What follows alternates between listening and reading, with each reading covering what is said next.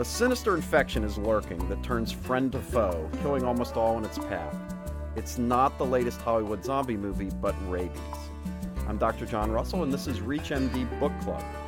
In this edition, we'll be discussing the book Rabid, a cultural history of the world's most diabolical virus from Viking Press. Two authors, married authors, Bill Wasik and Monica Murphy. Welcome to the show. Hi there. Thanks for having us. Thank you. Glad to be here. So what are your individual backgrounds? Well, so I am a magazine editor. I work at Wired Magazine. I'm a veterinarian, and I was in practice for several years, but now I work in public health.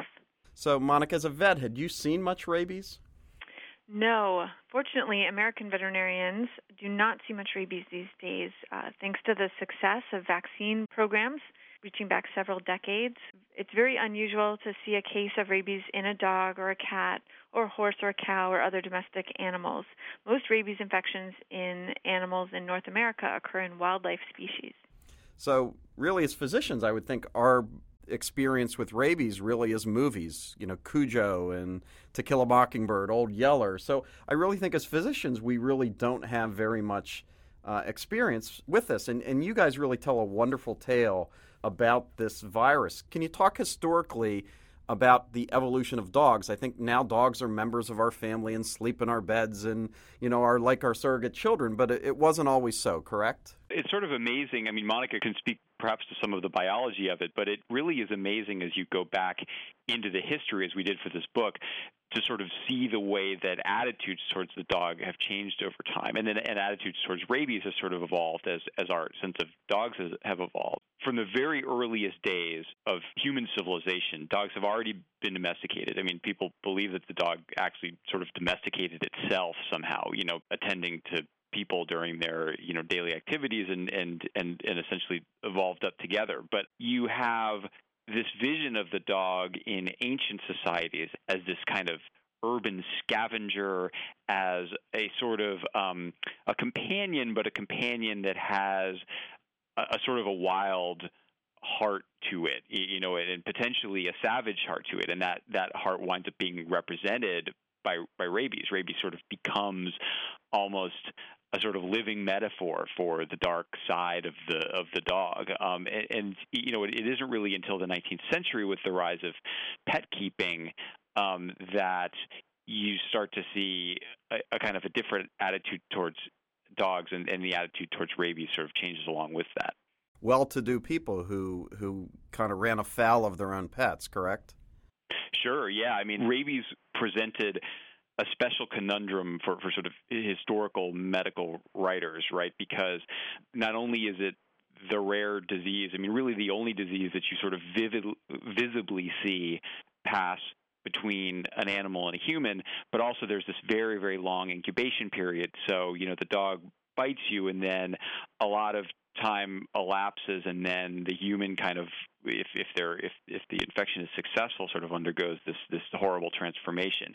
And so, even though not a lot of doctors made rabies a specialty because there was essentially no way to treat it reliably until Pasteur's day, you nevertheless find mentions of it essentially in almost all of the medical texts going way back to ancient times, and it's very vivid description of the trademark symptoms of rabies. The main unique one being hydrophobia, which is the revulsion to water or other fluids.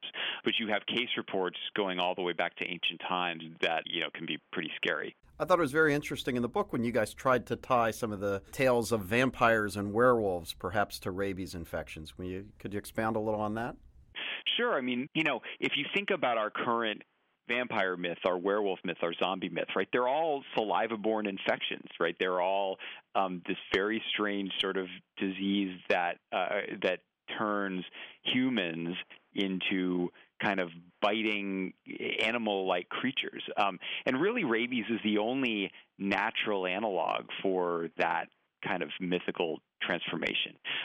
What's interesting in the history is the vampire myth and the werewolf myth and even the zombie myth don't really begin necessarily in a very rabid way. The 17th century vampire tales, often vampirism isn't a contagious condition. The vampire will come in the night and potentially smother you, and he might bite you, but more likely he might scratch at you. You don't become a vampire.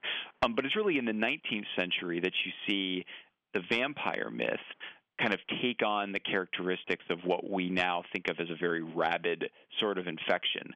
And if anything, they've sort of become even more so over time. So can you talk about Pasteur's work? He did so many amazing things that really still resonate today. Can you talk about his work in controlling this virus? Well, Louis Pasteur set out to make a vaccine against rabies after making vaccines against two important veterinary pathogens. It was the first time that modern attenuation methods in the laboratory had been applied to a human disease. So even though there was a vaccine out there for smallpox, it was a vaccine that through Jenner and others, a sort of natural phenomenon had been harnessed to protect people against disease. With Pasteur's vaccine innovations, a pathogen could be taken into the laboratory, manipulated, and come out in a weakened form that could be administered to naive people to protect them against disease. And Pasteur wanted to promote his methodology by making a human vaccine that would debut with a real splash, and he chose rabies because rabies, though uncommon in his day in people, as it is even more so today, he knew that rabies tended to capture headlines, capture the public imagination, and so a vaccine against rabies, an effective one, would be very popular and generate a lot of interest in his methods.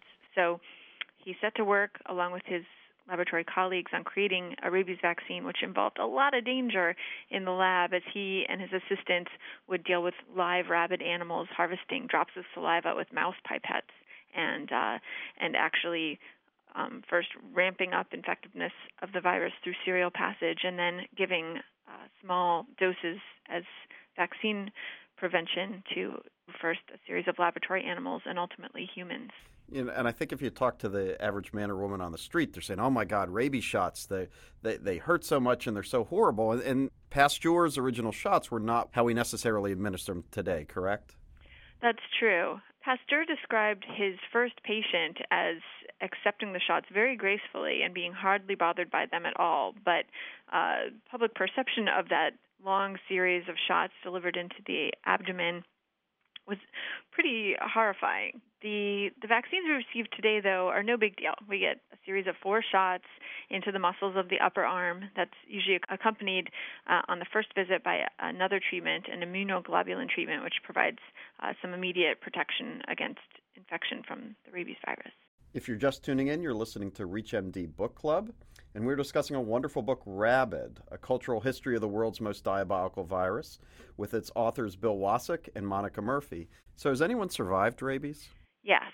Recently, that is to say, just in the last several years, we have become aware of several survivors of rabies, and a few of these even have survived in fairly good condition and gone on to live productive, happy lives. And it's a wonderful piece of good news about a disease that had, until this century, been believed to be 100% deadly. And every case proven to have rabies in the past had died of rabies.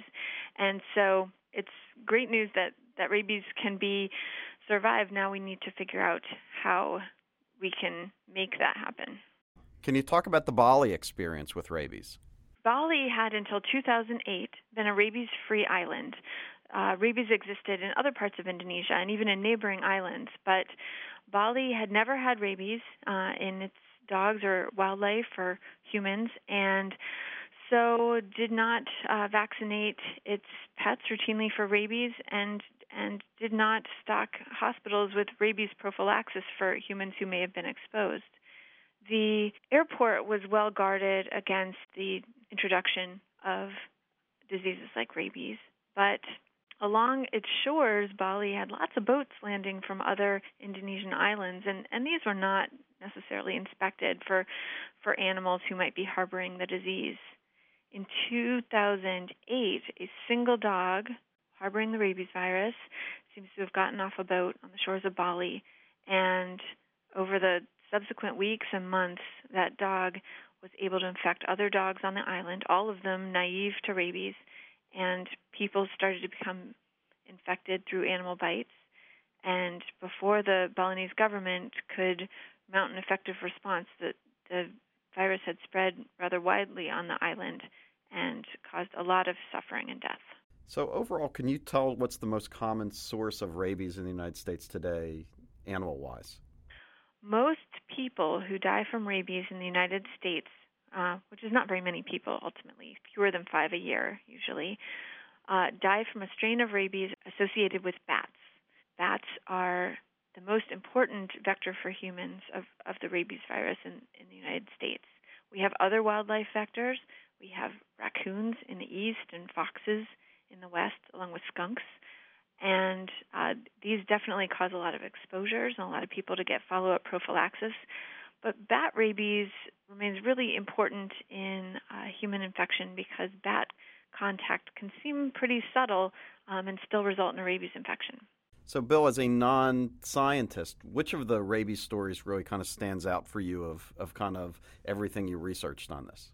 One thing that's really scary, and it's sort of unclear how many of these accounts are accurate, but are just some of the stories of either people waiting a long time to manifest the symptoms of rabies, where often it can be a year or 2 years. I don't mean often, but I mean you'll see these stories in the literature, both historically and in the present day, where people will have an exposure and then it might be a year or more, and then suddenly they come down with this fatal disease. I mean, that to me is very terrifying. You also have stories from the literature of people getting the disease from very strange sorts of exposures, like with a woman who sucked on a thread, a seamstress who sucked on a thread that, to put it through a needle, and the thread had saliva from a rabid dog on it, and she somehow got rabies. Again, we don't necessarily know historically how accurate these are, but it does remind me of some present-day situations where people have gotten rabies from organ transplants. And there was one of these cases just recently where, they hadn't correctly diagnosed the cause of death as rabies, and so a number of people were exposed and one person died. So that's very scary to me. And then the final category that I'll throw out there, and again, this is not necessarily the most common manifestation with rabies, but there are stories of hypersexuality in people with fatal cases of rabies where because rabies is acting on, the limbic system, with this sort of the seed of anger and the passions, that there actually will be hypersexual manifestations with, involuntary orgasms and that sort of thing. And it's a very, very, it just sort of helped to cement in my mind the notion of rabies as this very, very kind of deep and ancient and primal and sort of disease. It was really sort of creepy and tragic but also sort of fun in a weird way to be engaged with it for so long. What was it like, husband and wife trying to work together to come up with one combination book? It was fun. It helps, that we came at it from two very different backgrounds. Monica was sort of really engaged with the science, and so the chapters that were most in it with the science, like the chapter on Pasteur and the chapter on Bali and also on the Milwaukee Protocol, she sort of took the lead on those, and I tended to take the lead on the ones that were a little bit more purely historical and cultural and that sort of thing. And so, it was because we had different priorities. I think we didn't have the marital squabbles over the book that a lot of writers say, oh, my God, I could never write a book with my significant other. But for us, it worked out great. Well, I'd like to thank you both for being on the show. The book is Rabid, A Cultural History of the World's Most Diabolical Virus, from Viking Press by Bill Wasik and Monica Murphy. Thank you so much. Thanks. Thank you. This is Dr. John Russell. If you missed any or part of this discussion, please visit reachmd.com to download the podcast and learn more about this series. Thank you for listening.